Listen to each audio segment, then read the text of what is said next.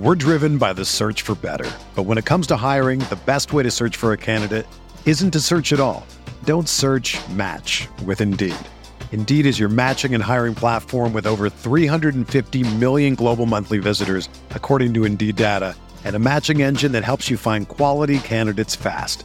Ditch the busy work. Use Indeed for scheduling, screening, and messaging so you can connect with candidates faster.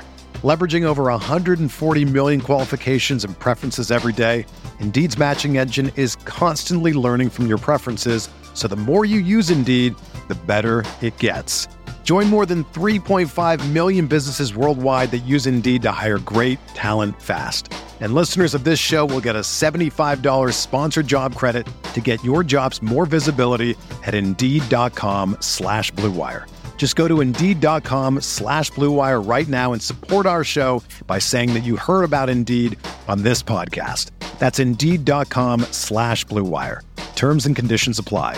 Need to hire? You need Indeed.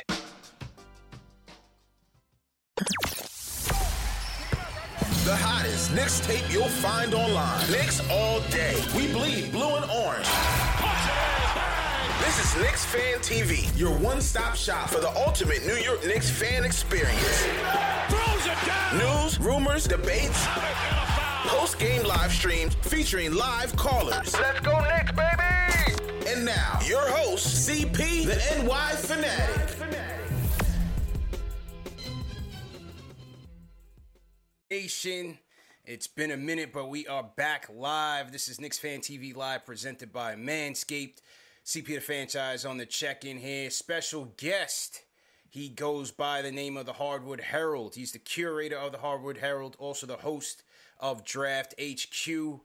Frequent visitor of the show, man. Welcome, my guy, Corey Tulaba, back in the building, man. Corey, how you doing, bro? I'm awesome, man. I'm happy to be back. It's been a minute. Yeah. It's draft season. I'm excited. I'm pumped to be here. Yeah, man, happy to have you back on. And, usually we kick off our draft coverage a lot earlier in the summer, but Knicks had themselves a good season. Didn't end the way we wanted it to, but nevertheless, we are here just about a month up until NBA draft time. So this is where we're going to kick off. We're going to eat, sleep, and drink draft for the next 29 days right here on Knicks Fan TV. So if you guys are new in the chat, new to the channel, make sure that you guys subscribe. Hit that like button, hit the thumbs up button, because we're going to have a number of great guests. Corey will be back on, and we're going to cover this thing soup to nuts, man. So I want to get into this real quick and just cover from the Knicks perspective. We got the 19th, the 21st picks in the draft. 19th pick is our own. Knicks went 41-31 on the season campaign and finished with the 19th pick in the draft. Number 21 comes from the Dallas Mavericks.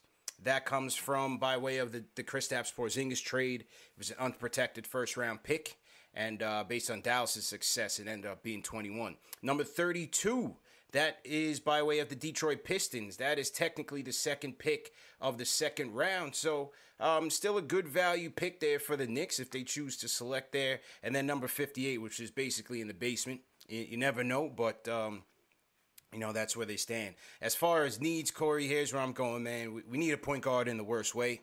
We've needed one for the last 10 years.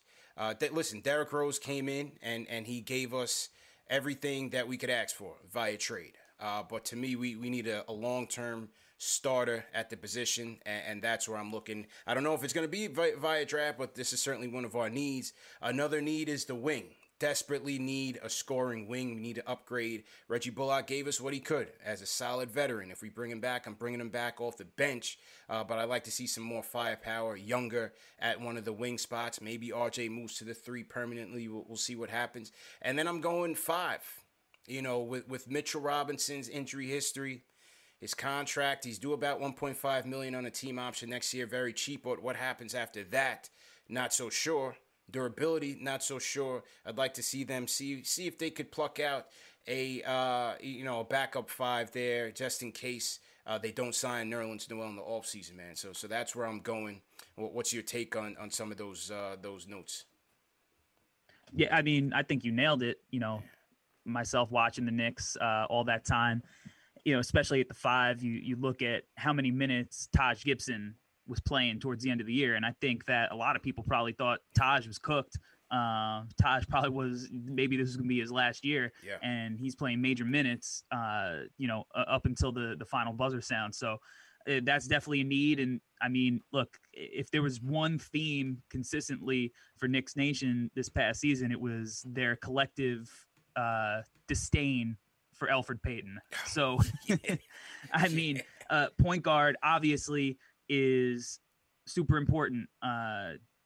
Derrick Rose, like you said, he is what he is, but he's not the long-term future. Yeah. Quickly showed a ton of signs and a ton of flash. Everybody, in New York is loving Emmanuel Quickly, but I think depth at that position is so important in this new age NBA. And then, like you said, man, like you need wings, right? You look at some of the wings the Knicks tried to kind of develop and didn't necessarily work out. And I think that you look at the success of a team like the Hawks, and they got wings all over the place, right? So I think you nailed all the different positions the Knicks could upgrade at, and they're important positions. So, but the important thing is the Knicks have actual pieces now. Like, they know who their main parts of the puzzle are. Now they just got to build and put the remaining pieces around them. So, and then you definitely have some guys in this draft that, could support the main pieces the Knicks found out this year. You mentioned the Hawks, bro, man, and let me tell you, I still get nightmares thinking about that playoff matchup. Having gone through the series, going to these games and watched this team against the Hawks. Wings, I mean, obviously Trae Young is Trae Young, superstar on the rise. You give him credit, but what really stuck out to me was the depth that the Hawks had at the wing position. I go back to, there's a quote going around Twitter from Bob Myers, the GM of the Warriors. And he said, it's the playoffs where you really evaluate talent from a standpoint of, what else can this guy do when you take away his go-to move, right? When you take away option A for him, how else is he going to deliver for your team? And that's really where, you evaluate players. And when I look at that Hawks team from the wing perspective, not only do they have guys that can knock down the three at a high clip, whether it's Herter, Lou Williams is a guard, but, Gallinari, Bogdanovich, even Collins, he plays a big man. Hunter, right? But Cam Reddish. They can hit the three, but not only that, they can put the ball on the floor and attack and get you something in the mid-range, attack the basket. These are multidimensional guys. And this is what you see last night in a win against the Bucks, where the versatility is on the stage. And so whenever I look at that team, I look at the Knicks, I'm like, man, we need more. We need a lot more. So we'll see what they do in this draft, especially at 19 and 21. What are your thoughts on this overall draft class compared to seasons past? I mean, this is one of the most talented classes in a while, and the top 5, maybe top 6, maybe top 4, depending on who you talk to, is absolutely loaded. Has the potential to be an all-timer. The talent 1 through 4, and then like I said, maybe 5 and 6, and the potential for so many of those guys to legitimately be all-stars, all coming from the same draft, is something that we haven't seen in a really long time. So once you get past that, though, you still have so much depth, so much talent, all the way even into the second round. So, and you said that, the Knicks have such an early second rounder that if the Knicks just stayed chalk, right, stayed put in all their spots, like even at 32, there's talent to be had there. So it just from every spot, every team that's in this draft could talk themselves into potentially getting, a starting caliber player wherever they are, which just speaks to the amount of talent, the depth, and just these guys are skilled, man. There's a lot of good players in this draft. So you look again at top end talent, the Jalen Green, the Cade Cunningham, the Evan Mobley, the Suggs, the Kuminga, the Scotty Barnes, and then you go all the way down. You still have guys that in most drafts could probably be lottery picks. So it's loaded. It's loaded. Yeah, it's interesting, and that's kind of the gift and the curse, a double-edged sword of the Knicks' success is that from a success standpoint, it gets you the 19th pick, but from a talent standpoint, I mean, ideally, you'd love to be at that top, but hopefully, like I said, hopefully they pull a rabbit out of the hat. You know, you're a Bulls fan, full disclosure. Yes. Last year, Pat Williams was a guy who rose up the ranks. You know, every week you were hearing new stories about Pat Williams, and every draft guy was saying, this is the hottest guy on the boards. This guy's rising up the boards. We didn't know if it was fodder or it was fact. With the number 4 pick in the 2020 NBA draft, the Bulls picked Pat Williams. Who do you think is the Pat Williams in this year's draft? Right now, I think the hottest name as far as like movers is probably James Bouknight. Yeah. UConn guard, you know, like old school Big East bucket getter. He showed out in the combine, showed his, you know, shot making abilities at his pro day. And he's a guy that is going to draw comps to a guy like Zach LaVine from my Bulls. You know, he's super bouncy, twitchy, just a blaze in the open court, and has no problem making shots over anybody. So he's a guy that you look at the way the game's played and the premium on scoring. He's a guy that I think, you know, you're going to continue to see maybe move up even a couple more spots potentially. But, you know, I think ESPN has him up at 8 right now, and he's moved up quite a bit, you know, as a guy who was seen as a borderline lottery guy to all the way now seemingly a lock for that top 10.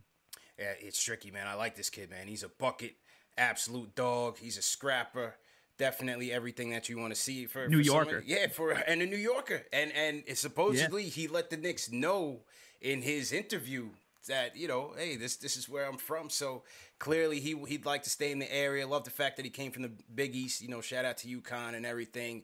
It's going to be tricky. What do you think about his shooting from 3? You know, only 29% from 3. Is that a concern for you? Do you think he can improve there? So, yeah, absolutely. This is where the eye test matters, right? Like you look at the number 29% and you're like, man, that's like atrocious for, you know, a shooting guard who his main calling card is, you know, off the bounce jumpers, right? But you look at his form and it's like picturesque, you know, like his follow through is perfect. He could get it off. He's, you know, a lot of the percentage is tough shots. He was injured, come back from an injury. But the one thing I'll say is he kind of sometimes has to work on his footwork.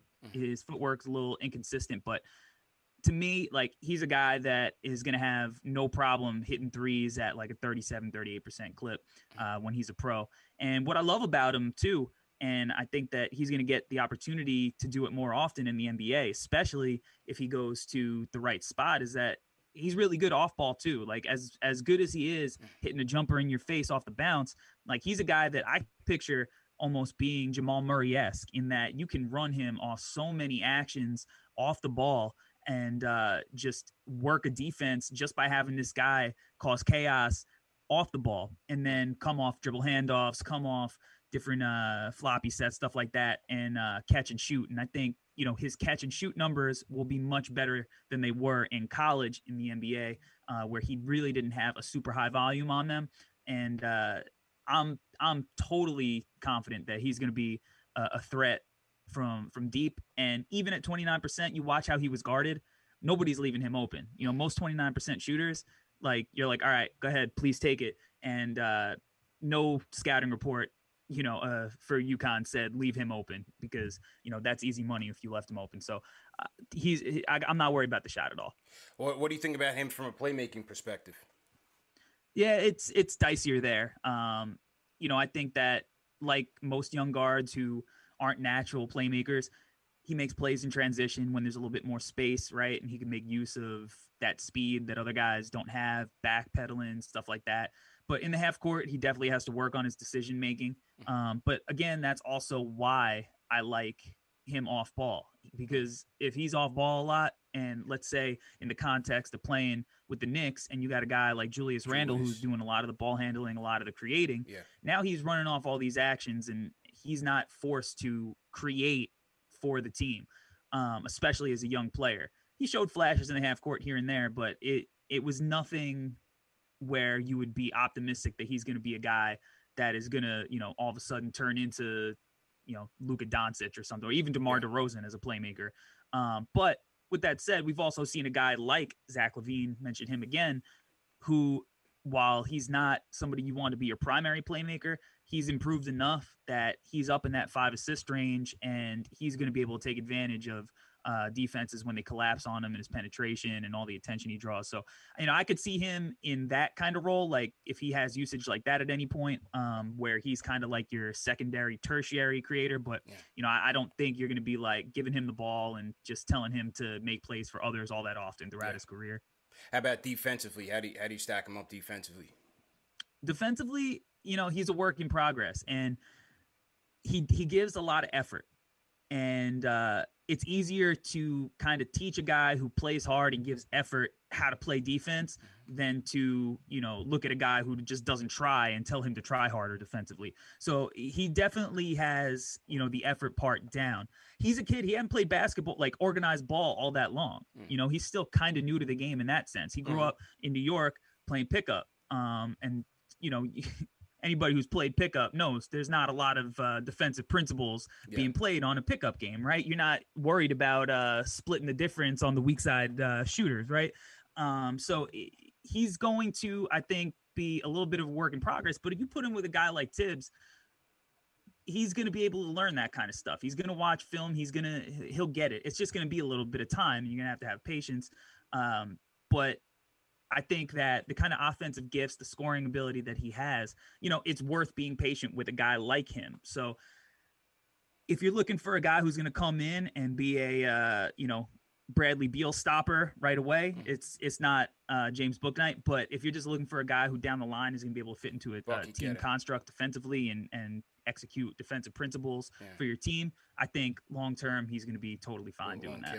Okay, interesting, man. Yeah, he'd be an interesting prospect, man. I'm going to be interested to see if they got to move up for him if they want him, or he's available there at 19. So to everybody in the chat, once again, hit that thumbs up button for you boys. CP and Corey in here taking your phone calls as well, man. If you guys have questions on the draft, give us a call. 657-383-1509 is the number to call in, and also through the Knicks Fan TV Discord. So be sure to call in with your questions, and we'll get those answered for you.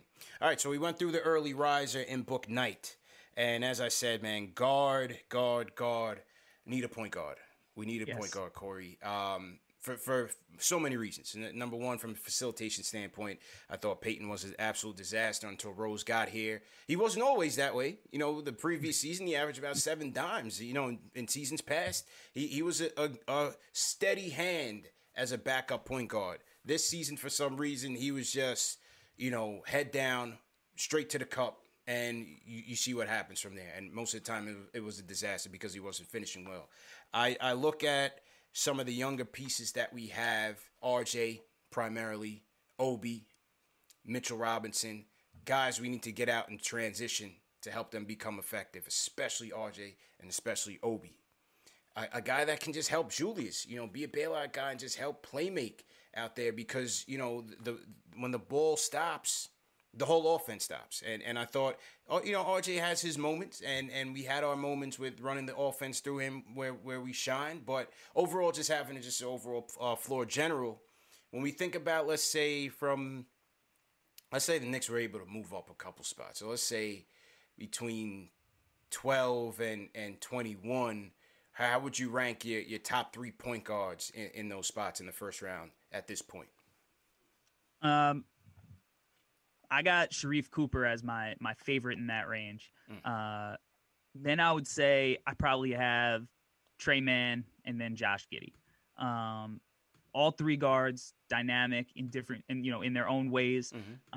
But definitely at least 2 of those guys will help out with the playmaking. Trey Mann, I don't know how much playmaking he's going to help out with, but he is dynamic enough as a scorer to help out. But Sharif Cooper. Yeah, let's start with Cooper because I feel like he's the best playmaker of the bunch. Yeah, Sharif, he's arguably the best playmaker in the draft, and you got Cade Cunningham in this draft, right? Sharif, look, plain and simple, if this kid had a jumper, you're looking at basically a Trae Young clone. Yeah, like for real, this kid's handle is elite. He gets to his spots whenever he wants, and he shot, horribly from 3. So you're looking at a kid who has the burst, the change of pace, the start, stop, the hesitations to get to his spots without the threat of a jumper at 6 foot. I know there was a little bit of controversy on the internet because they copy pasted his height measurement, and people thought he was 6'4" for a minute.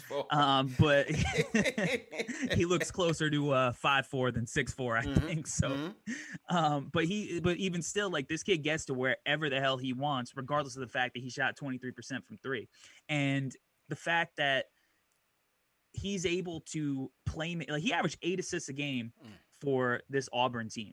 And if you watch this Auburn team, they were pretty bad as far as like projecting what somebody's going to look like in an NBA offense. Like they did not have shot makers, and he averaged 8 assists a game.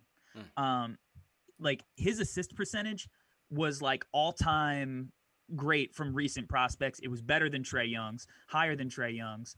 So as a passer, he can make every pass in the book, left hand, right hand, live dribble, going every which way, weak side corner, whatever hit you need somebody to make. Probably the most fun lob passer in the whole draft. So if you're talking about you want a lob threat from Mitchell Robinson, Obi, this is a guy who's going to hit them for countless lobs. And the other thing you love about him, he averaged almost 9 free throw attempts a game.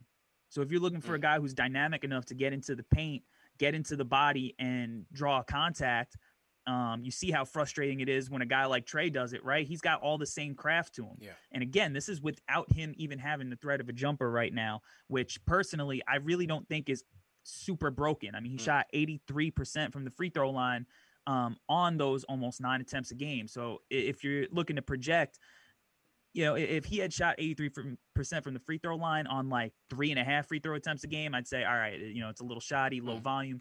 But on that volume, this kid's got some touch in his shot. He's got something he can unlock. So if he just becomes a 35% three-point shooter, this kid is going to be super dynamic. Right now, I think he's mocked to the Knicks in ESPN's latest mock at 19. And I personally think he's a top 10 talent in this draft. I've had a scout tell me he's a sleeper top 10 guy. So we'll see if, any teams actually have it in them to pull the trigger on Sharif. But he's all the talent in the world as far as playmaking and just that like traditional point guard that you're looking for that almost feels like it's a little bit of a dying breed, as CP3 gets older. But yeah, he's legit. Yeah, he would come off as a Tibbs guy, just according to what Tibbs likes in his point guards in terms of putting the pressure on the defense, getting to the rim, attacking the rim, getting downhill, and like as you said, getting our guys going in the pick and roll and the Gotham lobs. We just have not had that consistently. You're not going to get the full potential out of Obi Toppin and Mitchell Robinson without having a dynamic threat there. So I think all that is great, and shooting the 80% from the free throw line, that is kind of encouraging, to see if a shot does come around. They did say at the combine that he's working on his mechanics, looking to alter his mechanics a little bit to work on that. So I think obviously that's going to be the swing skill for him. Is going to be his shot making ability. Do you know? I didn't get a chance to check synergy, but just off of the eye test, did you know how he performed against the zone this year in college? No, I haven't had a chance to see the synergy either, but just watching him with zone, like obviously the shot making wasn't there really anywhere, but like he diced up the zone as a passer, like hitting guys, cutting from the weak side behind the bottom of the zone for lobs, stuff like that, getting into his spots. He carved it up, and he'll do that to any kind of defense. But yeah, you look at him and you say all he's got to do is hit, a little bit of catch and shoot jumpers every once in a while, hit a shot when guys go under.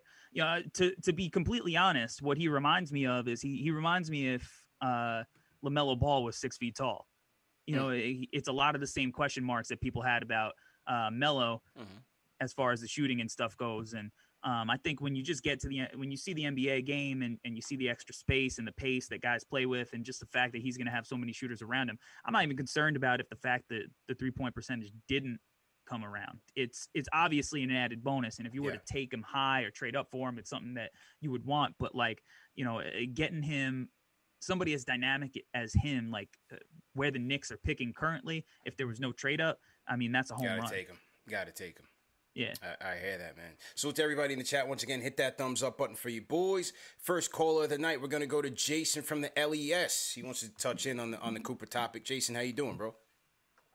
Good, good. First time caller, but I've been listening for 4 years. Oh, nice. All right. Well, welcome, man. Welcome.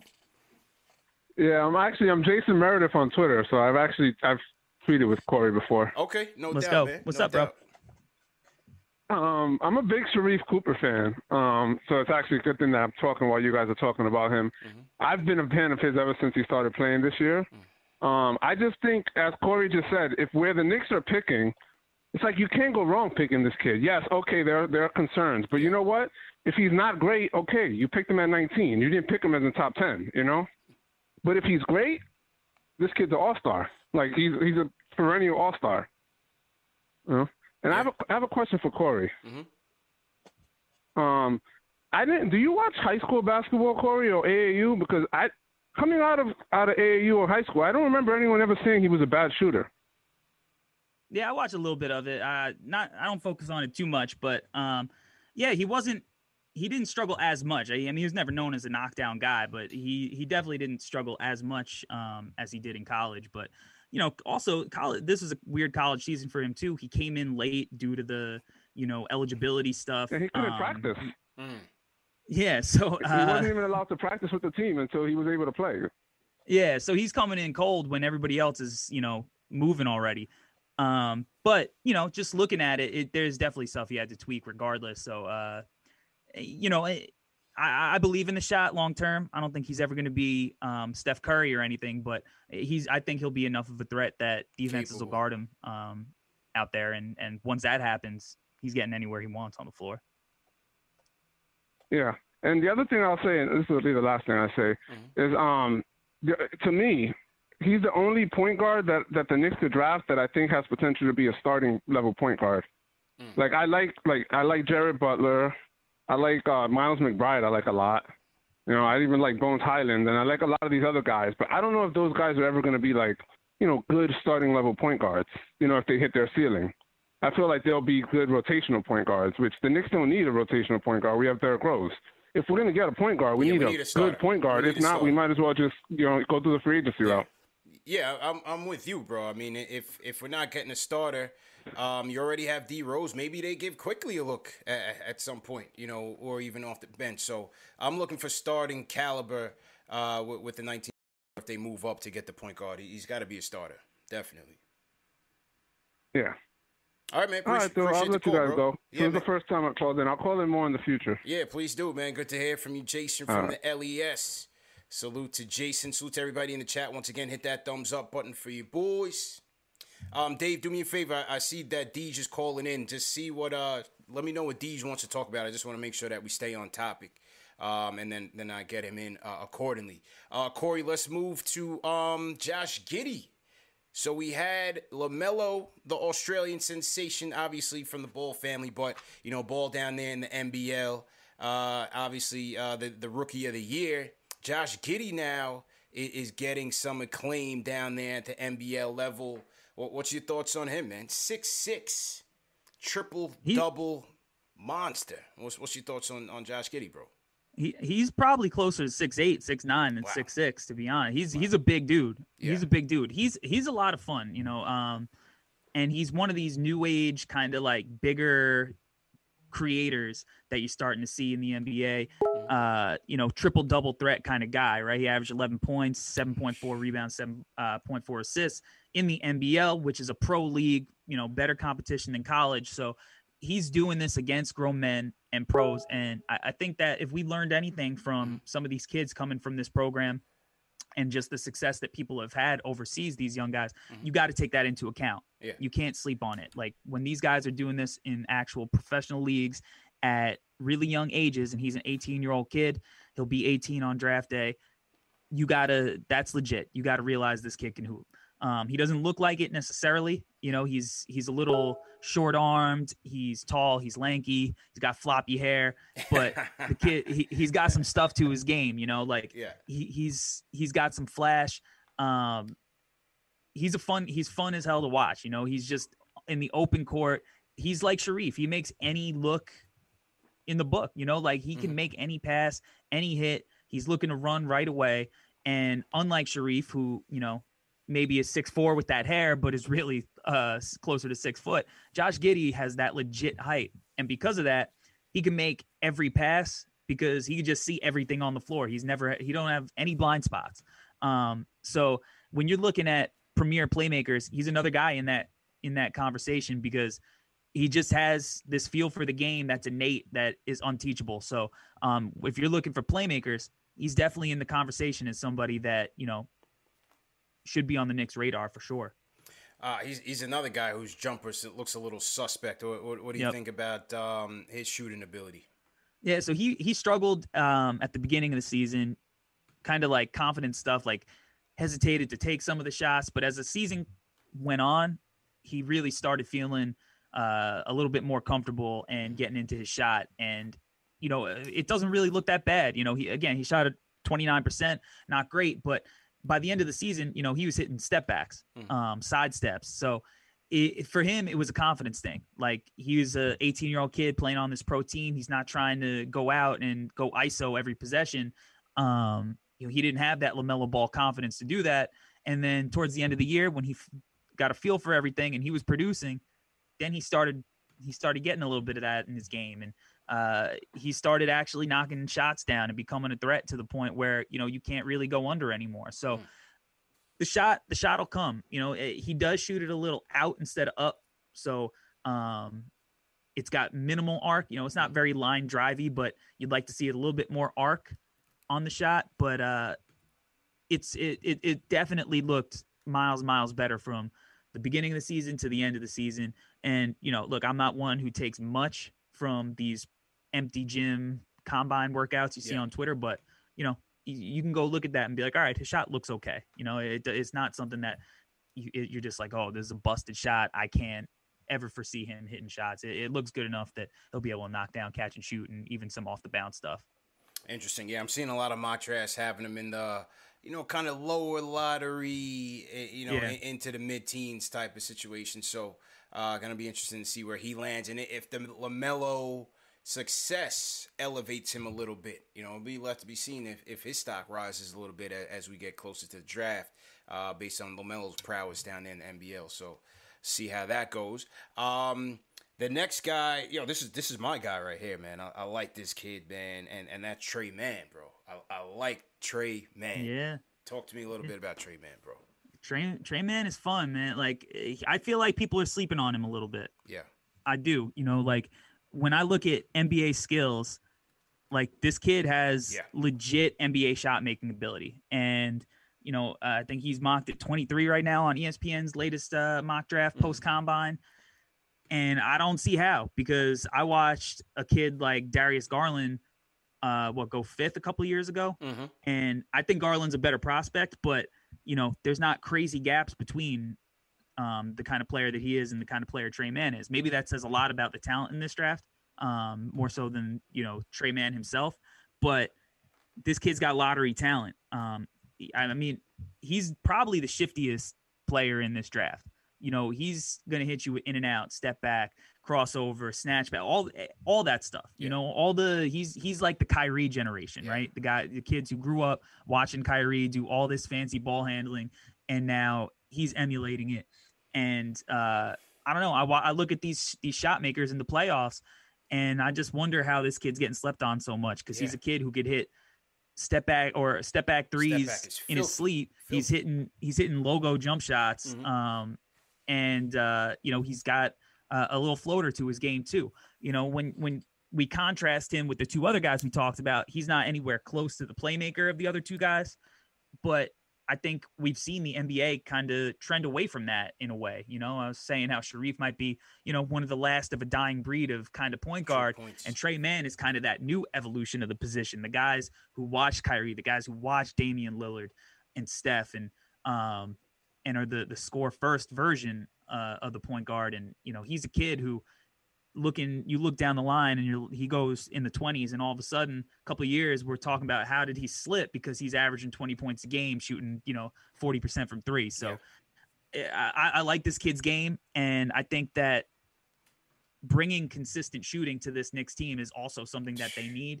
And certainly from the point guard position, obviously, him and Quickly, if you put them together, that's a really dynamic shooting backcourt that could put points on the board in a hurry. So like he's a kid And I think if you go and watch a Trey Mann game, the last Tennessee game is a really good one to watch because he struggled in the first half. So you see him when he's kind of struggling, the player he is. And then in the second half, he put up 28 points on Tennessee with Keon Johnson, Jaden Springer, two of the, better guard defenders in the class.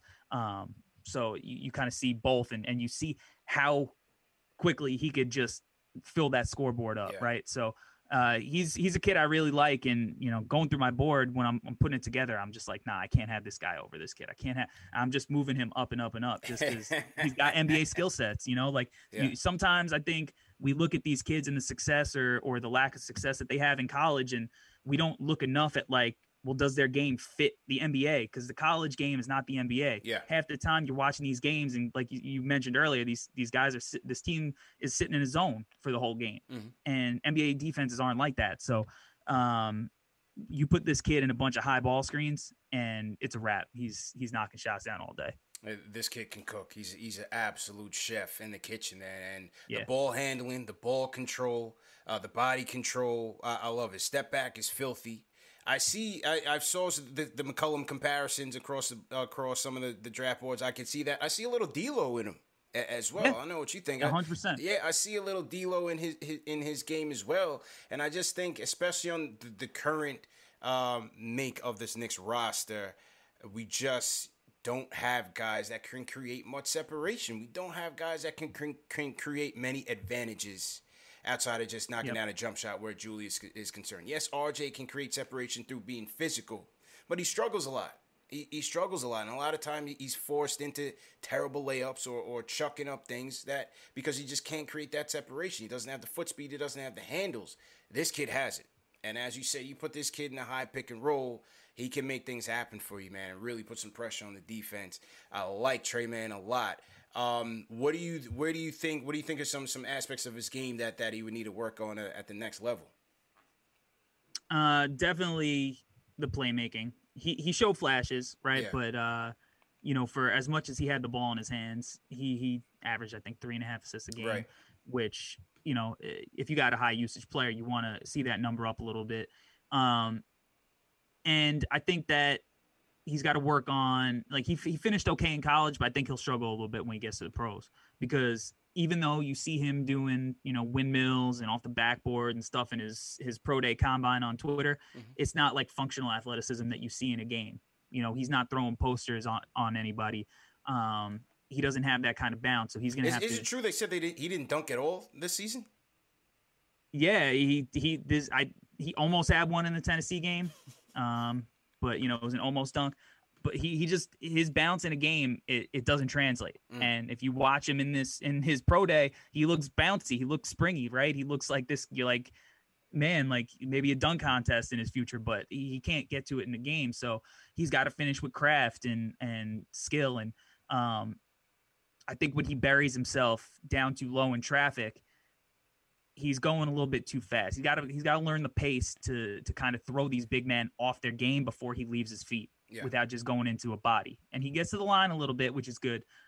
His free throw rates is not bad. He shot almost 4 attempts a game, which is, kind of bare minimum for what you want as like a primary ball handler. But I think his finishing is going to be a work in progress early on as he gets used to having to go up against Embiid and Davis and, all these guys that they're not guys who are going to graduate from college and, go be high-ranking attorneys or something. They're going to be, elite-level shot blockers in the NBA, and that's going to be a transition for him. True story, man. Salute to everybody in the chat. Once again, hit that thumbs up button for you boys. CP Corey in here. The kickoff to Knicks draft, the first night of our draft coverage, man. If you guys are new in the chat, leave us a hashtag new. We'll shout you guys out. Welcome back to everybody, to all the OGs at Knicks Fan TV Nation, man. Took a little bit of a break after the Knicks lost to the Hawks. I came back on just to touch on, I think, when Julius won Most Improved and Tibbs got Coach of the Year. But this is the first night back, and we're back kicking off with new coverage each week. So make sure you guys are tuning in. Hit that subscribe button. Hit that like button. And once again, if you guys are new in the chat, leave us a hashtag new. We'll shout you guys out. On the Trey Mann topic, let's hear from Pete from Chicago. Pete, how you doing, bro? CP, what it is? It's P from Chicago, Through the Wire, Bleacher Report. Yo, what's Corey, up, man? what up? What's good, brother? I had to call in. Listen, man, y'all know I'm a Knicks fan. I love the draft. Trey Mann is it for us. We need Trey Mann, but a name I don't think I heard y'all mention was Chris Duarte from Oregon. The Josh Giddey stuff, it's cool, but as a Knicks fan, we don't need any more guys who can't be reliable three-point shooters, and that's just something I don't see from him, especially in day one. And Thib said he want wings that can shoot, man. Josh Giddey is not a wing that can shoot. Enough playmaking and playmaking potential. We need outside shooting, and he won't give it to us, at least not from day one. And they need the shooting in the worst way, P. I'm definitely with you on that, man. Hope you're doing well, bro. I need you for next week, man. So I'm gonna hit you to get you back on the show, bro. Always. All love to y'all. Thumbs up for the boys. I'll see you next week, CP. Yes, love. sir. Shout out my guy P from Through the Wire. House of Highlights own. Salute to everybody in the chat, man. Throw Through the Wire in the chat, man, and salute to P. Yeah, Tibbs did say he wants some shooting, and we definitely need it. I'm curious to see if Cooper is there at 19. Do they pull the trigger either way? Does he bypass that playmaking ability and take a risk? I'm not so sure, but I'm with Corey and the guys, man. It's just hard to see another guy where the defense is dropping all the way into the paint and daring him to shoot. Because, it's painful, Corey, man. It's painful. It's a nightmare, man. So, yeah, we'll see. If man is there, that would certainly be interesting. How about some trade-up scenarios? Davion Mitchell is a guy that is all over a lot of boards, man. You've seen him in the high lottery. Some you've seen him in the low. What do you think about Mitchell out of Baylor? Man, I feel like I'm taking crazy pills when I talk about Davion, because you read the internet and everybody has him like down in the 20s. Like they think that he's this old dude who only had a good tournament run because he's older than everybody. I freaking love Davion Mitchell. That's my guy in this draft. Yeah. Davion Mitchell can hoop, man. Like, a lot of people compare him to Donovan Mitchell, right? It's the number. Yeah. It's the name. I don't think he's that. He reminds me a lot of Kemba. Yeah. He reminds me more of Kemba than Donovan. He's quick, he's shifty, and while he doesn't have bounce, I still think that he's got elite level athleticism that's going to translate to the NBA. He doesn't have elite bounce, but he's got elite speed. Mm-hmm. He's got elite change of pace. He knows how to use his speed, his first step. That is, he probably has, one of either the first, second best first step in this draft. Mm-hmm. And when you add in the kind of shot making that he showed off, the step backs, the off the bounce stuff, the ability to create that separation, and the ability to play off ball and knock down shots as well. He's a guy that I love. I absolutely think he's going to be a stud in the NBA. I don't think he's going to be a superstar, but if you're looking for a guy that's going to have a little bit of Drew Holiday, a little bit of Marcus Smart yeah. with more potential as a shooter, Davion's your guy. I did a breakdown on my channel too. This is before we even talk about the defense, right? Transitioning to that, where I did a video breaking his game down against Cade Cunningham, where him at 6'1" was guarding Cade at 6'8" and gave Cade the business. Now Cade got his points, but he did it mostly when Davion was off of him, right? He was getting an early offense, just looking for opportunities, anything that he could to get an easy shot. Because when Davion was guarding him, it was clamps. He was in his shirt. And you talk about guys that Tibbs loves. I mean, it doesn't get any more Tibbs than Davion Mitchell in this draft. He's had the success with those small point guards, right? I mean, if John Lucas III could hoop under Tibbs, Davion Mitchell is going to have a field day. Just the quickness, the defense, the competitiveness. I mean, he's a guy that I can't say enough good things about. And yeah, he's a little bit older than some of the other guys in the draft, but it gets to a point where you correct yourself, sleeping on guys like that, and you end up missing out on guys that could really hoop when you sleep on them. So to me, he's a lock to be a really, really, really good player. So if the Knicks could trade up and get to him, man, that would be it. That's the guy. Yeah, Tibbs would light up for this kid, man. Tibbs would light up for this kid. Defensively, he's a dog. Offensively, he's a dog. He's a gamer. As you said, the shot is there off the bounce. I like this kid a lot, man. Definitely like this kid a lot. Obviously, he's a winner. Obviously the tournament, he shined bright, but I like Mitchell a lot. The thing is that with the age, I don't really think where Tibbs is concerned, and obviously I don't know the Knicks draft strategy, but I just feel like with Tibbs, he's going to want a kid that's ready to go day one. He's going to want a kid that's ready to go day one. So to me, the age from a Tibbs standpoint, I don't see that as being an issue, because I don't think the Knicks are going to go for a project with any one of these spots here. They're going to go to the kid that's ready to go day one, and I think this kid can do it.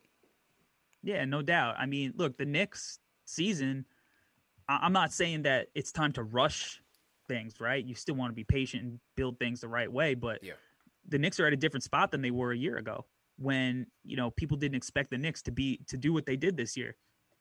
And like you said, Tibbs wants somebody that's going to be able to play. He doesn't want somebody that is going to rot on the bench. You've seen what taking the young, flashy guy gets you sometimes. You've seen it in Frank. You've seen it in Knox. So, there are times when these really bouncy, athletic, fits the athletic profile, the wingspan, but can they hoop? Yeah. Can they hoop? Davion Mitchell can hoop. I know that. I know he's a winner, because you could say, oh, well, he's getting this hype because they had this deep tournament run this year. They won the national championship. Well, guess what? If COVID didn't happen, they might have won the national title that year too. Yeah. So it might just be a year later. So, I'm not buying into that kind of narrative that he's just getting this hype because of his tournament run. He made legitimate improvements. And we're driven by the search for better. But when it comes to hiring, the best way to search for a candidate isn't to search at all. Don't search, match with Indeed. Indeed is your matching and hiring platform with over 350 million global monthly visitors, according to Indeed data, and a matching engine that helps you find quality candidates fast. Ditch the busy work. Use Indeed for scheduling, screening, and messaging so you can connect with candidates faster. Leveraging over 140 million qualifications and preferences every day, Indeed's matching engine is constantly learning from your preferences, so the more you use Indeed, the better it gets. Join more than 3.5 million businesses worldwide that use Indeed to hire great talent fast. And listeners of this show will get a $75 sponsored job credit to get your jobs more visibility at Indeed.com/Blue Wire. Just go to Indeed.com/Blue Wire right now and support our show by saying that you heard about Indeed on this podcast. That's Indeed.com/Blue Wire. Terms and conditions apply. Need to hire? You need Indeed. If you're a basketball junkie, then you know there's no better time of year than the NBA playoffs. Twice a week, JJ Redick is cooking on his podcast, The Old Man and the Three. He has guys come on in all stages of their careers to talk about the league and share stories you won't hear anywhere else, including Devin Booker on why he talks so much trash, Ray Allen's epic free throw competitions with LeBron in Miami, and the moment Tyrese Halliburton knew Pascal Siakam would be a good fit in Indy. In addition to player interviews, every Monday JJ breaks down the top 3 things happening around the NBA with unmatched analysis, not outlandish takes, and is often joined by masterminds of the game like Tim Legler to dive deep on rookie reports, trade breakdowns, and why is mean mugging now a tech? You won't find another outlet that covers the game as comprehensively and with such insight as JJ does it on The Old Man and the Three. Make this your companion podcast during the playoffs. Listen to The Old Man and the Three ad-free on Wondery Plus or wherever you get your podcasts. Whether you're a world-class athlete or a podcaster like me, we all understand the importance of mental and physical well-being and proper recovery for top-notch performance. That's why I'm excited that Unified Healing is sponsoring this podcast. Unified Healing is a new and super innovative global network of wellness centers powered by Energy Enhancement System, or EE System. If you haven't heard of the EE System, you'll want to listen up. This technology promotes wellness, deep relaxation, purification, and rejuvenation. In hundreds of locations across the globe, access to a center is easy and affordable. Interested in experiencing the EE System technology for yourself? Go to unifiedhealing.com/Blue Wire to learn more and find a center near you.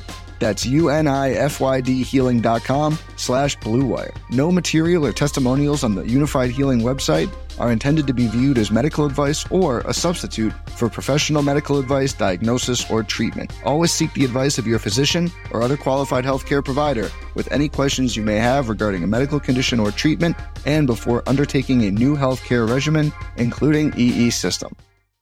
That team balled out because, in part, a large part because of him. So I think he's a winner, and he's a guy that you're going to love being on your team.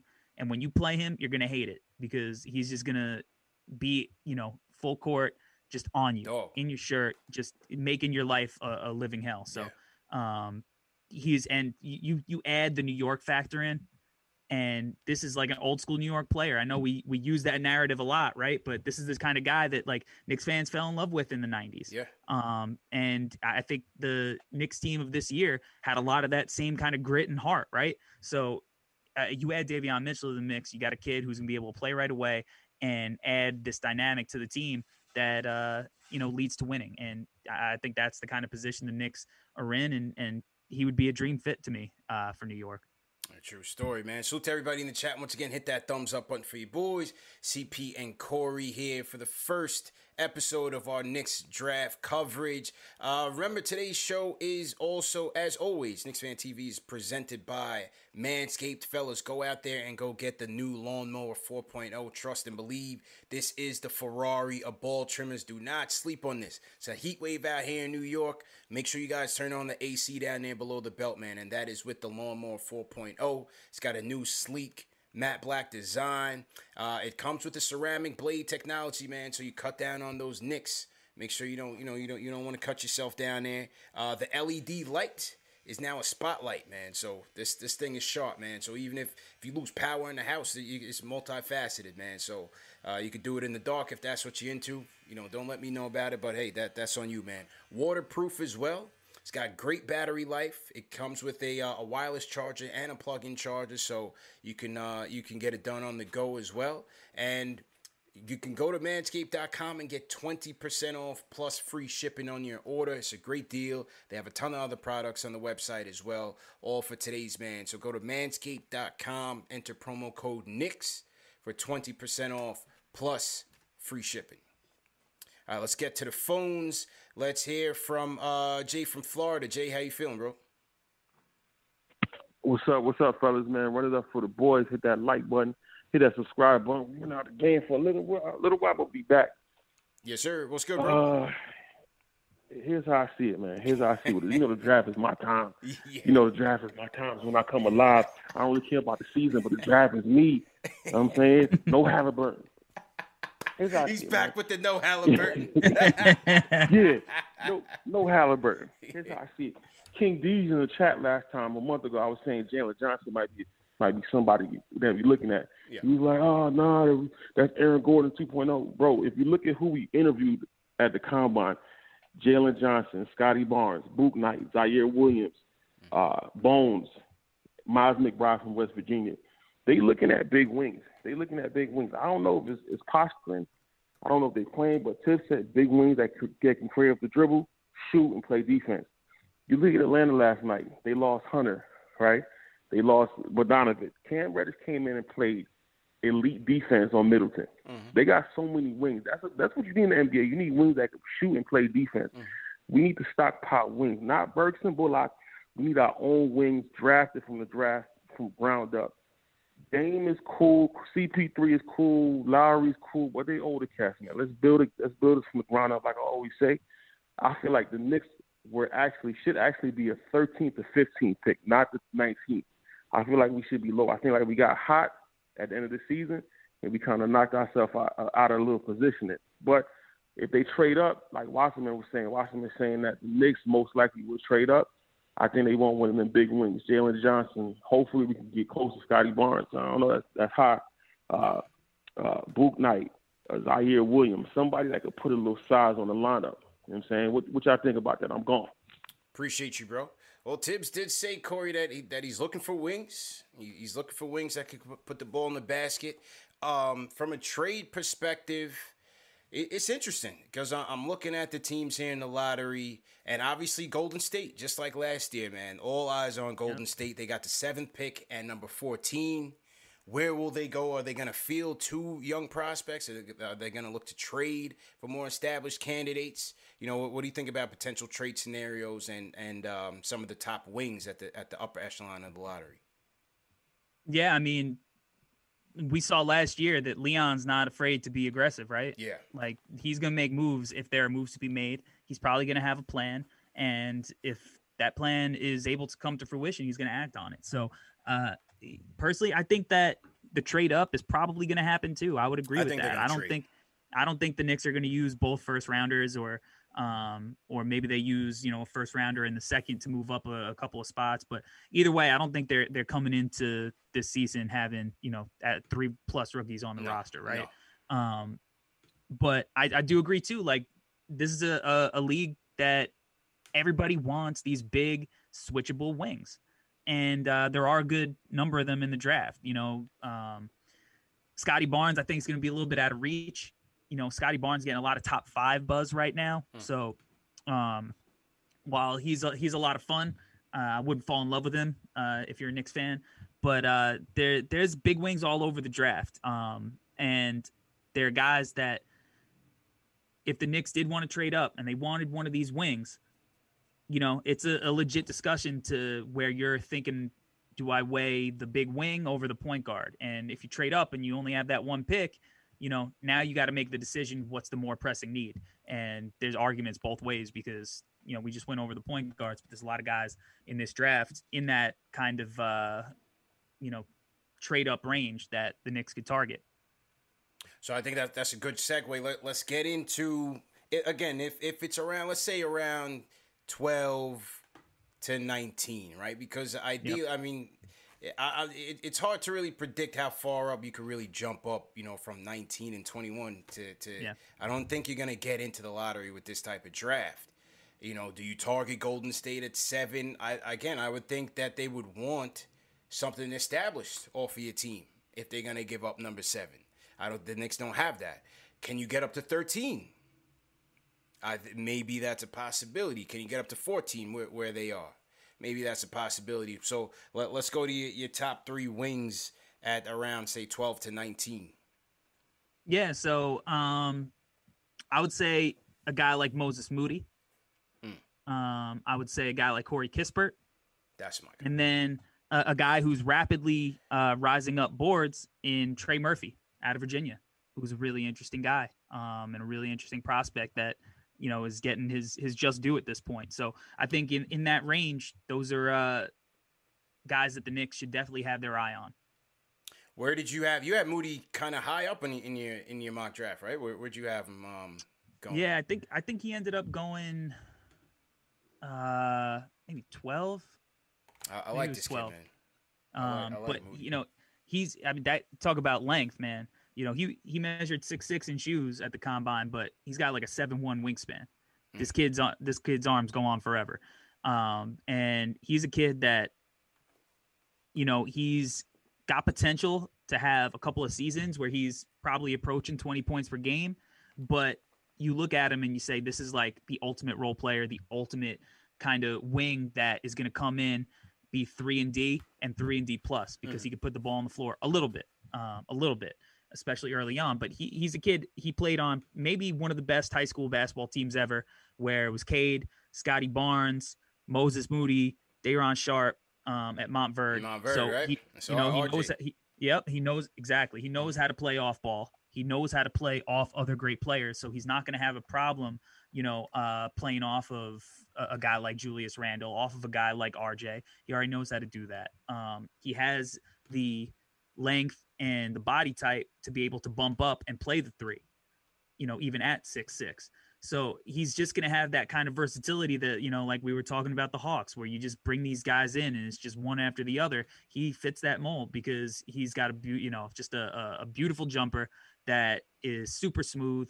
He's got a little 1 dribble, 2 dribble pull up into the mid range. And he defends. And, that's it. All starts there to get on the floor, I think. And he's the guy that I think you'd probably have to trade up the highest for out of this bunch that I listed. But if that's a possibility, he's a great get.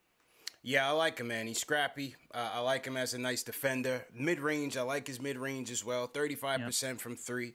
Not bad at all. As you said, has the pedigree. Went to RJ school, played with Cade and those guys. I think he'd be a good fit on this team for sure, man. I think he'd definitely be a good fit. Kispert.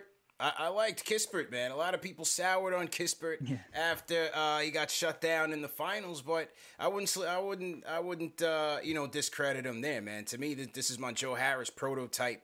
I think he'd come in and be an instant hit for the Knicks, man. I like Corey Kispert out of Gonzaga, bro. What do you think?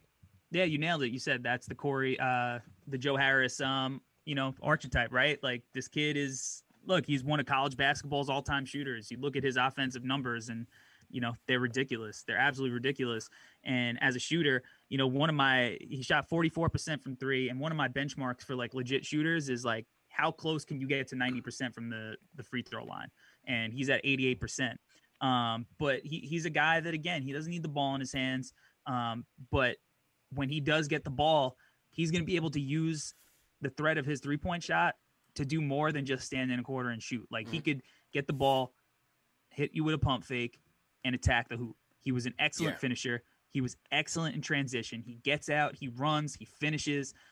He tested better athletically at the combine than I think people expected him to. And he's got a little bit more to his game than just being just your token, stand in the corner, maybe come off some movement shooter. He could pass it a little bit, take advantage. You look at guys like Duncan Robinson, Joe Harris, JJ Redick, these guys, when you have a big and like Julius, who you can run these DHOs, these quick hits off of, you run the little DHO and then, Julius kind of rolls off it, attacks the hoop. He's going to be able to find him in a situation like that. He's going to be able to do that with Mitch. So, he offers more than just, can this kid knock down open shots? Because there are a lot of guys that can knock down open shots, but he did it on crazy volume. And he did it, on the big stage. And, you talk about like, getting shut down in the finals, but like he was still making plays in that game. He had a really big offensive rebound towards the end. He was scrapping towards the end, until the buzzer sounded. So he offers more than just the shooting, but he's a guy that I think people soured on just because, he looks like Joe Harris. Joe Harris didn't really play well in the playoffs, right? So it's like, how valuable is that? These guys, sometimes they get shut down and a lot of people, when they're looking at draft prospects, it's like, all right, can I picture this guy playing in the fourth quarter of a playoff game, right?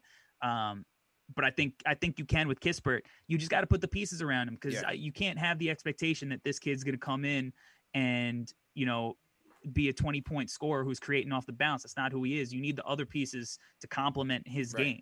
He's a guy that's going to complement other players, but he's the guy that plays off of the great player. So it's all about his fit with whatever team he goes to. And I happen to think that he fits well in New York and the Knicks need these consistent floor spacers, man. Like, Reggie Bullock, look, he shot the hell out of the ball this year, but he's an inconsistent shooter. And you saw that in the playoffs as well, right? You need guys that, are going to be able to bring it night after night, year after year.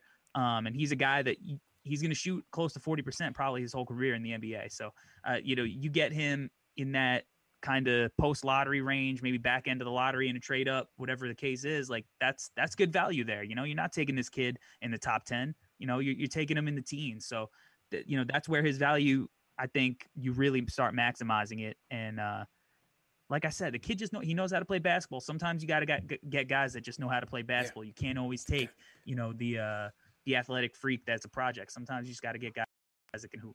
Yeah, you got to take the pedigree, man. 44% from three on 7 attempts, and not, as you said, he's not just out there launching. He can put the ball on the floor. He's capable of putting the ball on the floor, which I like. Just being versatile, as I mentioned at the top of the show. Now compare him. Obviously, they're different games, but I see Trey Murphy as a splash brother, a guy that can also light it up from three. But is he a guy that can do? Can he put the ball on the floor? What do you think about Trey Murphy? From a versatility standpoint, I like his defense. I like his defense. I like the fact that he can shoot the three out in transition. His athleticism is there. But what do you think about his intermediate game? Right now, it's not at the point that Kispert's is. Right now, he's a much more like spread the floor, catch and shoot, maybe catch off, come off movement, knock down shots. Now his shot is real pretty too. He shot at 43%, and that back to that free throw percentage, he shot at 93% at the line. But his game is much more rudimentary when you compare it to these other guys. He doesn't have as much in his bag. Now, can he get there? I think he showed some flashes of it, but if you put him in a position where you were asking him to do it consistently, I think it's a process. I think it's going to take a while. But what I love about this kid and the reason that he's climbing up boards is like, one, his positional versatility on the defensive end. He's huge and he's got a 7-foot wingspan, and he could go out, chase shooters around the perimeter just as easy as he can kind of guard these new age fours that you see, again, going back to Atlanta, that they just have a plethora of. So you love that about him, but I look at him kind of like Mikal Bridges, like when Mikal had a little bit more pedigree coming in, right? He's coming off the national titles at Villanova. He had a little bit bigger offensive role. But Trey he transferred to Virginia, and he really showed that this is a kid who probably has, elite level role player upside. So maybe that's something that you shoot for at the Knicks picks without a trade up, right? Yeah. Maybe you're not trading up for this kind of kid. Right.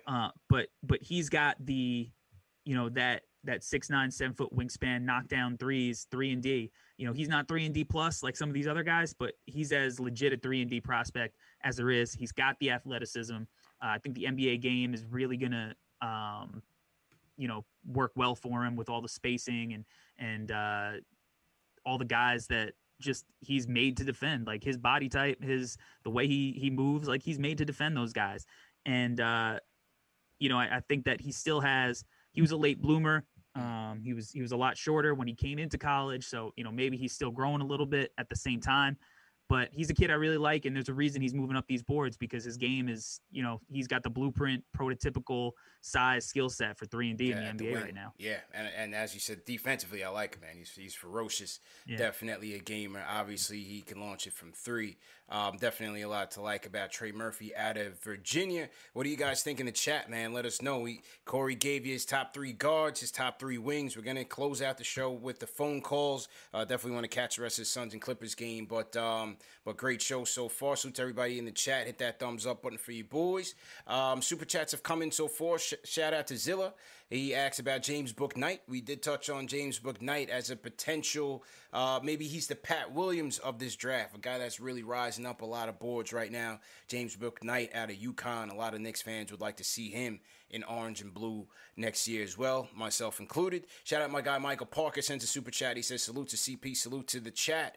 One time for the mods. Great to be back. Scotty Barnes is the pick. Let's go.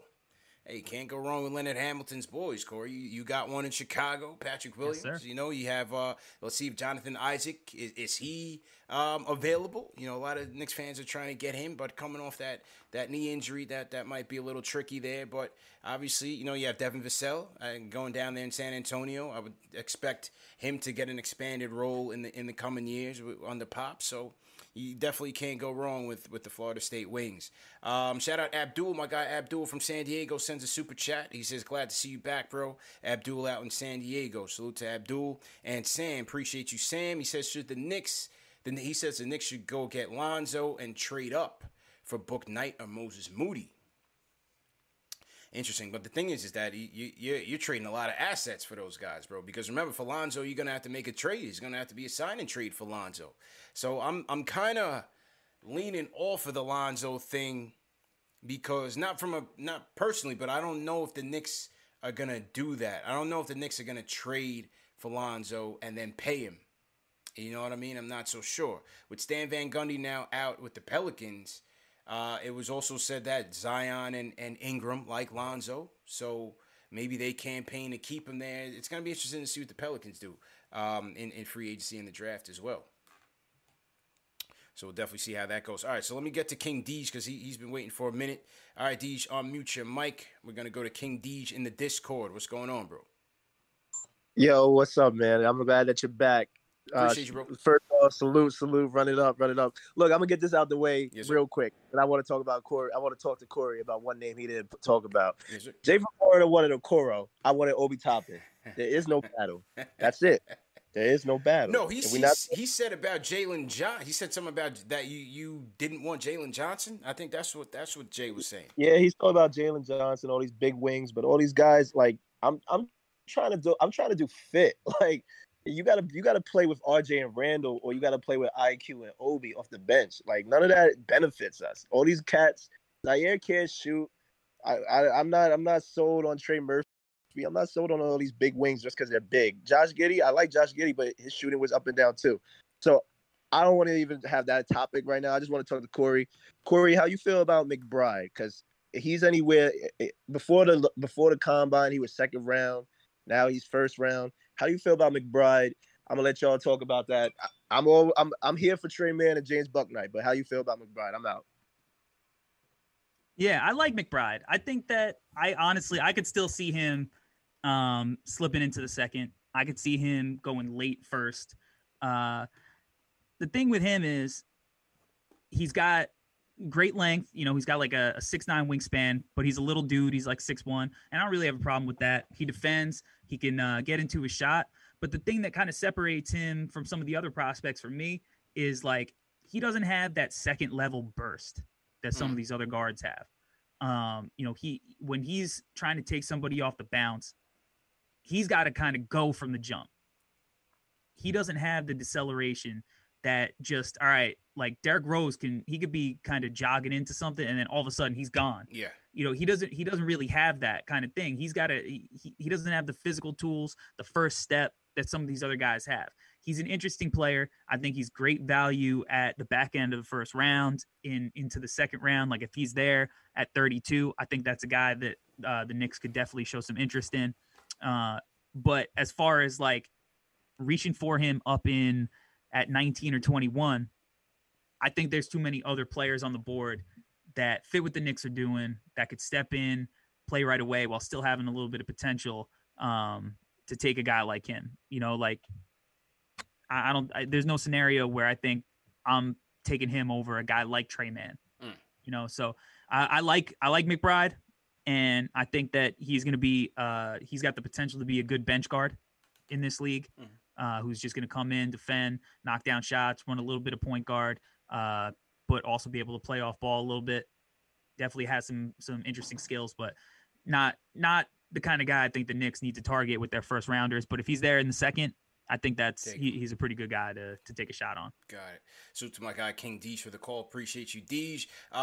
Super chat came in from DJ's man 25. He says, "Hey CP, great show. Trying to surprise my son with draft tickets. Do you know when and if they're selling tickets? Haven't heard anything." Corey, have you heard about it? You say you're going to be at the draft, right? So I looked today. Nothing yet. Yeah.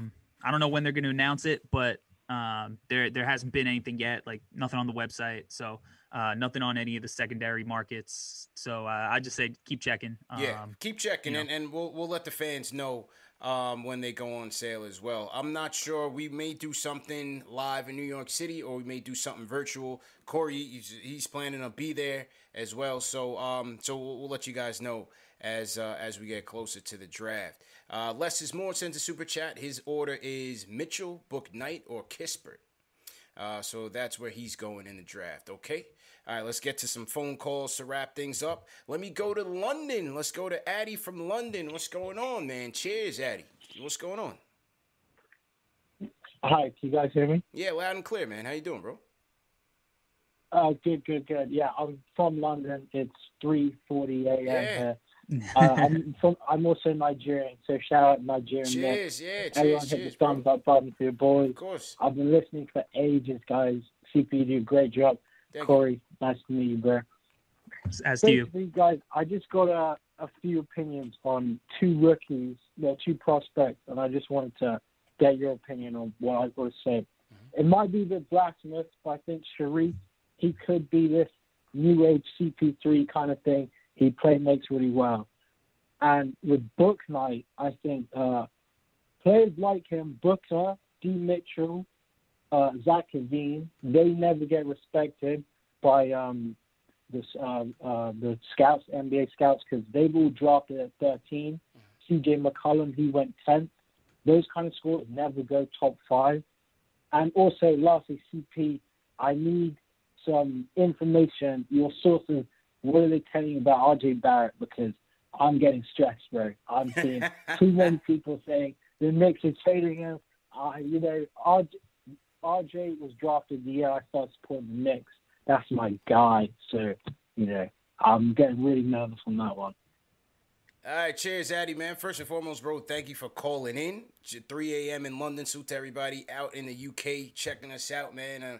I'm trying to get out there, actually. Just waiting until the travel restrictions get lifted. Was hoping to get out there in the coming weeks, but it's not looking so. But, once I do get out there, we're going to do a Knicks Fan TV live on location from London, man. So just be on the lookout for that.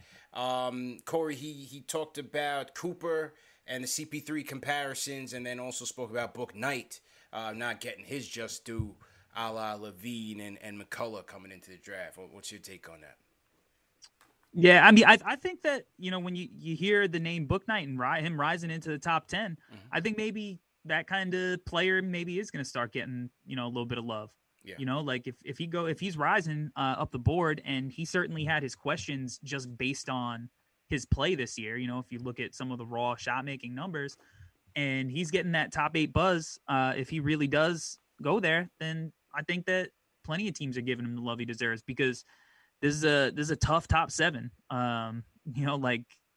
This is Kuminga might fall out of the top 5, kid who played on Long Island at Our Savior. Oh, I like him. I like Kuminga, bro. Yeah, he's a guy who's got all the talent in the world, and now you're hearing he might be somebody who drops out of the top 5. So it's just it's loaded up there.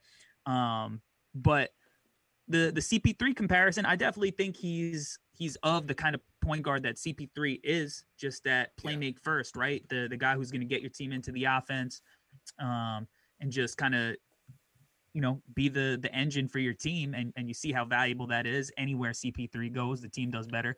You saw the value of having Trae Young play under a real coach, and what he does in the playoffs and at the end of the regular season. So, Sharif, obviously, like that jumper, it's the question mark. Chris Paul could always shoot. Chris Paul's a mid-range god right now. Yeah, he's got one of the most deadly mid-range shots ever.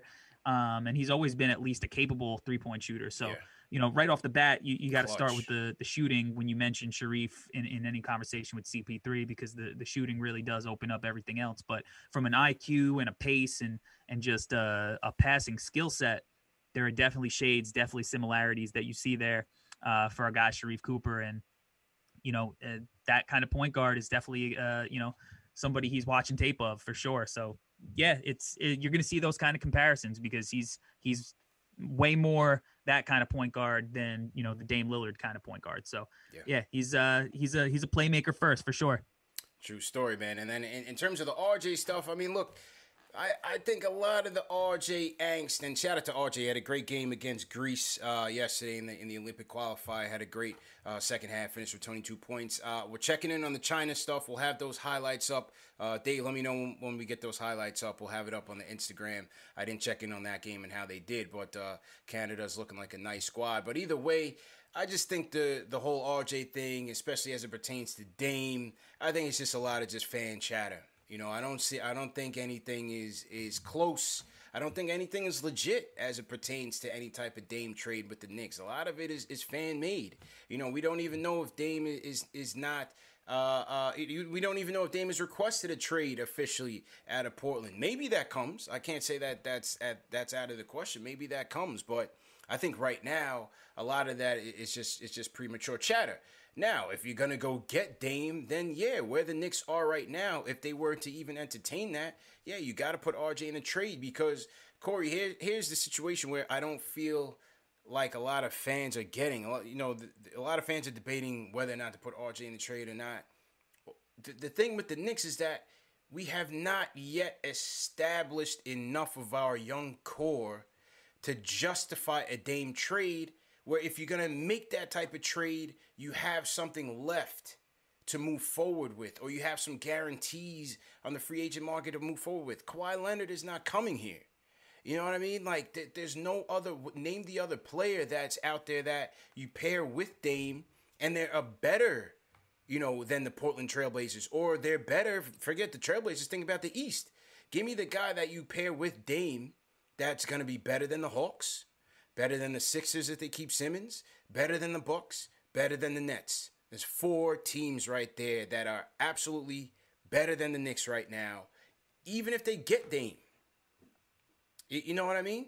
Even if they get Dame. The point to me, if you're going to trade your young pieces, you have to have something left in the cupboard or have some promises. The way the Nets built their team, that's an aberration. I don't think that's commonplace in the NBA. I don't think you can replicate that. I just don't see it, bro. I just don't see it. Yeah, me either. I mean, and that's not even, mentioning Boston, Miami, some of these other squads. Miami. Indiana with Rick Carlisle at the helm, maybe putting the pieces together. The East is way more competitive than people give it credit for, I think. And like you said, like you need that assurance. And who's the best free agent on the market? DeMar DeRozan this year? Hell no, bro. And so by the time Dame's going to be 32, and now you're hoping a year from now that you got a better free agent coming over. If Dame was a guy who came in as a senior in college, right? Like he was already old. So people, he hasn't been in the league as long as you would think, but he's up there in age for sure. And he's mileage. Yeah. Work, he'll age well, cause with the shot making, whatever, but like, the quickness is a big part of his game. And you really don't want to, you can't rush it when you don't have an assurance that you're not getting a partner for him. I think that Julius and Dame is a good start, but what else do you got? What else do you got after that? There's got to be a plan. It can't just be Dame. It's got to be Dame and something. It's not enough, bro. Dame right now, he's what? He's 31 or 32. He's one of those. I think he's 31, maybe he's 30. But that's up there. Right. They're getting up there. You go get Dame. What you're saying is within the next 3 years, right? How much longer does a peak Dame have left? 3 years at the top of his game? So what you're saying is within the next 3 years, we can confidently put a team together that can realistically compete for a championship. And without establishing a core, without establishing some sort of your draft picks, I don't think, gambling in free agency is going to get it for you. I don't see it, bro. And then, I mean, Dame's got a lot of years left on his deal. Like, the Blazers have a little bit of leverage. They don't have to necessarily give in to Damian Lillard's one wish if he said, I want to go to New York. Yeah. Like, if I'm the Blazers, I don't like RJ, the 19th pick, the 21st pick. Like, that's not getting the conversation started for me. No. I need more. I need more than that. You got to throw in quickly. I want Obi, and then I want future picks on top of it. And even still, I don't know if that's enough because, I probably want a player who's even a little bit more established than that. Yeah. So it's a tough situation. And like you said, like there's going to be so many, and this is a classic thing in sports media. And now that the Knicks had a year where they played really well, the Knicks are going to be the click team.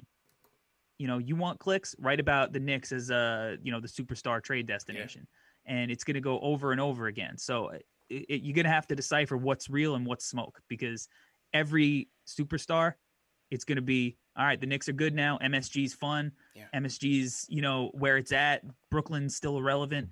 Let's get a superstar in New York. That's going to be the narrative, as it always has been. Listen, this is my favorite play in the league, bro. I would want nothing more than to see Dame Lillard lighting it up at MSG, but I want more. I want a realistic outcome for when he gets here, that we could actually win. And it's not to say that this path that we're taking here is guaranteeing anything. All I'm saying is I don't see it, throwing everything out there for Dame. We're not ready for that type of move. You know, the team that I think could make that type of move and put themselves in a position to realistically compete, and they're already knocking on the doors, the Hawks. For the simple fact that, and forget, contracts matching up and everything, the Hawks have established young players and depth. When you look at Collins, even though he's a free agent, like I said, forget the contract. When you look at Collins, you look at Herter, you look at what Okongwu is now turning into on the playoff stage. You look at Hunter. Those are 4 guys right there without even dipping into your draft capital that you could probably pair off 1 or 2, take a couple picks, and then bring in a Beal or somebody like that to maybe take you over the top. That is how you make that move, because you already have something left to continue to build. With the Knicks, all right now, we still have to establish our young core, and it's on Tibbs to play these kids.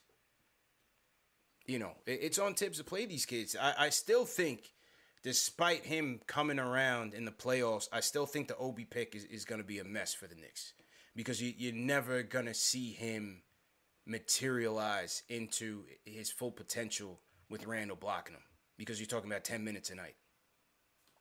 I don't see it, bro.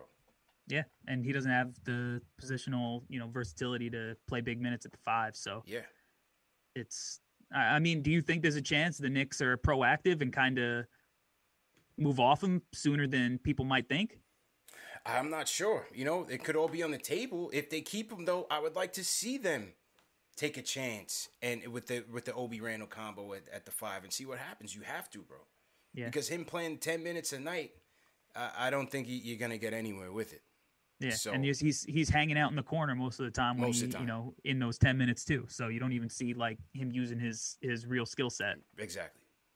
So we'll see how it goes. We'll see how it goes, man. But great show. Let's wrap it up. We're gonna take 2 more calls. Let's go to James from Queens. James, how you feeling, bro? How you guys doing today? Good, man. How you doing? Great. How you doing? Great. I just wanted to talk about. I was actually just going to mention about Obi and trading up in the draft, and like what you think it would actually net us if we probably trade 21, let's say, and Obi, would it get us into the top 15, and then who would you target? Would you target like who's the guy from Oregon? Duarte, but Duarte. I think Duarte, yeah. From what I see, what do you guys think about him? Yeah, I mean, from what I see, Corey, I don't think they have to trade up to get him, right? I mean, no. I think he'd be available between 19 and 21 for them. Yeah, I mean, if the Knicks took Duarte, he's one of the oldest players on the team. Yeah, he's 24 right now, right? He's like Taj's age right now, Yeah. But granted, he could hoop. Yeah. He can. He's got an NBA skill set, smooth, buttery jumper, can defend. He's got bounce. He's got size. So I don't think that the Knicks are going to have to trade up for him. But if the Knicks take him at 21, it's definitely nothing to be upset about, because he, like we mentioned, Tibbs is going to want guys who could play right away. And he's got, the athleticism to play in the NBA, and he could really stroke it and he can defend. So he's an interesting guy from the fact that, you kind of know what you're getting in him. And you don't see guys his age really getting picked in the first round all that often. So I think it speaks to, the untapped potential that teams probably think that he has. But I definitely don't think you need to trade up for him. I think he'll be there at either of the Knicks picks. Yeah. And I believe you also asked if you package Obi with one of the picks and you get into the top 15. I don't know. Yeah. I don't know. I maybe 16. Yeah. With OKC takes a shot on the talent of Obi, and maybe that's where you get him. But I don't know. I don't know how far he gets, how far up he gets. Yeah, I don't know how far up he would get you, and I'm not sure if the Knicks would put him in there just to jump up 3 spots. Because knowing Will Parent, I'm sure he's got a select number of guys within that range that he'd be comfortable taking, that the team would be comfortable taking. So. Let's see how that goes. But like I said, I think Golden State is definitely a team to watch. With 7-14, would they be willing to let one of those go for future considerations? Let's see what happens there. All right, closer of the night. Appreciate James from Queens. Closer of the night, Papa Left in the building. Papa Left, how you doing, bro? Doing good. Yo, Corey, you guys shut down YouTube. You're giving away too much intel. Yeah, I heard. Somebody on YouTube, somebody on NBA was like, "Oh, hold it." I heard, bro. Yeah, man. What's good, bro? Great show. I just want to say shout out to everybody in Knicks Fan TV and everybody who came to RJ's defense after all these fake hypothetical rumors that will never even become conversations about Damian Lillard. Yeah. But in the event RJ Barrett was on the line, I respect everybody who stood up for RJ and are now Team Canada fans. So that's dope. Yeah. I just want to ask, like, fundamentally and like foundationally, how you guys feel about the 3 picks in terms of what is the philosophy? Do you keep all 3? Is there any player on your roster that you're willing to part ways with to move up, whether it be a Mitch or an Obi, like how far you can move up? And I think just my last point is that I think the Knicks have historically missed early in the draft because they keep trying to find this hero franchise potential player and they keep striking out. But on the back end, they usually draft for need. They identify somebody who they like. I think they're comfortable actually picking at these 3 spots. And CP, I can't believe you just spoke that Damian Lillard to the Hawks trade in the air, but it makes too much sense and I'm sick. So, salute. Great show. Salute, bro. No. I wasn't saying Dame to the Hawks. I was just saying that the Hawks of the teams out there are well positioned to get a upper echelon star to put with Trey to maybe put them over the top, even though they're knocking on the door right now, injuries, yes, included. But I just feel like they've established enough of a young core where they can pair off some with draft capital and not suffer like the Knicks would if they did that, because we have not established anything yet. We haven't established anything yet. And then whether or not they field, those 3 picks at the very least, I don't think so, bro. I don't see it. I think they're going to continue to supplement the team in Tibbs style with veterans. And I think at least one of those picks would maybe 19 they keep, or maybe they move up from 19 and keep something. But, last year they had 3. They came out with 2. I think they'll come out with 1, maybe 2 this year, but I don't think they'll field 3 or even 4 picks in this draft this year. I don't see it. I don't see it either. They seem like a trade up team. I cover the draft. Draft is my thing, and I try to always at least tell people, like, rookies are bad. Even the good rookies, like, when you compare them to the average NBA player, like, they're not as good. They show the flashes, they get you excited, but they're not the players that contribute to winning basketball. It's very, very rare. And you see with the team that Tibbs played this year, like, vets win. Vets win. It's just straight up. There's not as much of a learning curve. They already know the principles. They already know, the scouting reports on all the players. They know the lifestyle, the travel, all that. It's an adjustment for rookies. So for a team that made the playoffs, set the city on fire, is looking to take the next step, bringing in 3 young kids doesn't seem like it's on the table. No, I don't see it. I definitely don't see it. And as you said, vets win, man. And this is why, OKC at the top of the draft, they're not making noise with any rookie that they pick. Neither are the Kings. With a bunch, neither are the Kings. The Kings are a perennial lottery team, and they never go anywhere because they don't have the vets that can help them put it all together. The Hawks, yes, Trey's a superstar in the making, but Capella is moving it for them. Gallinari's had a big playoffs. Bogdanovich has been big for them. Lou Will coming off the bench.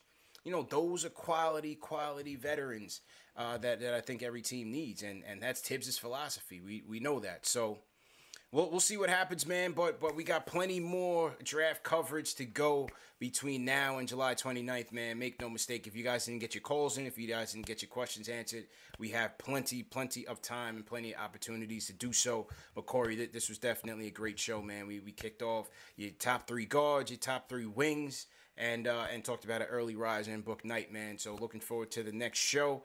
I'm gonna kick it over to you. Let the people know where they can find you, bro. Yeah, you can find me on the internet at the Hardwood Mag. Twitter, Instagram. I got a podcast called the Draft Deck, NBA Draft Podcast. We, invest in players on the NBA draft stock market. So we cover one player per episode. We're banging out multiple episodes a week, real in depth about these players, where their draft was, at the start of the year, where it is now. Did they rise? Did they fall? So if you want like some real in-depth hour-long breakdowns on these guys, chances are we covered the player you're looking for, and we're banging those out to the end of the draft.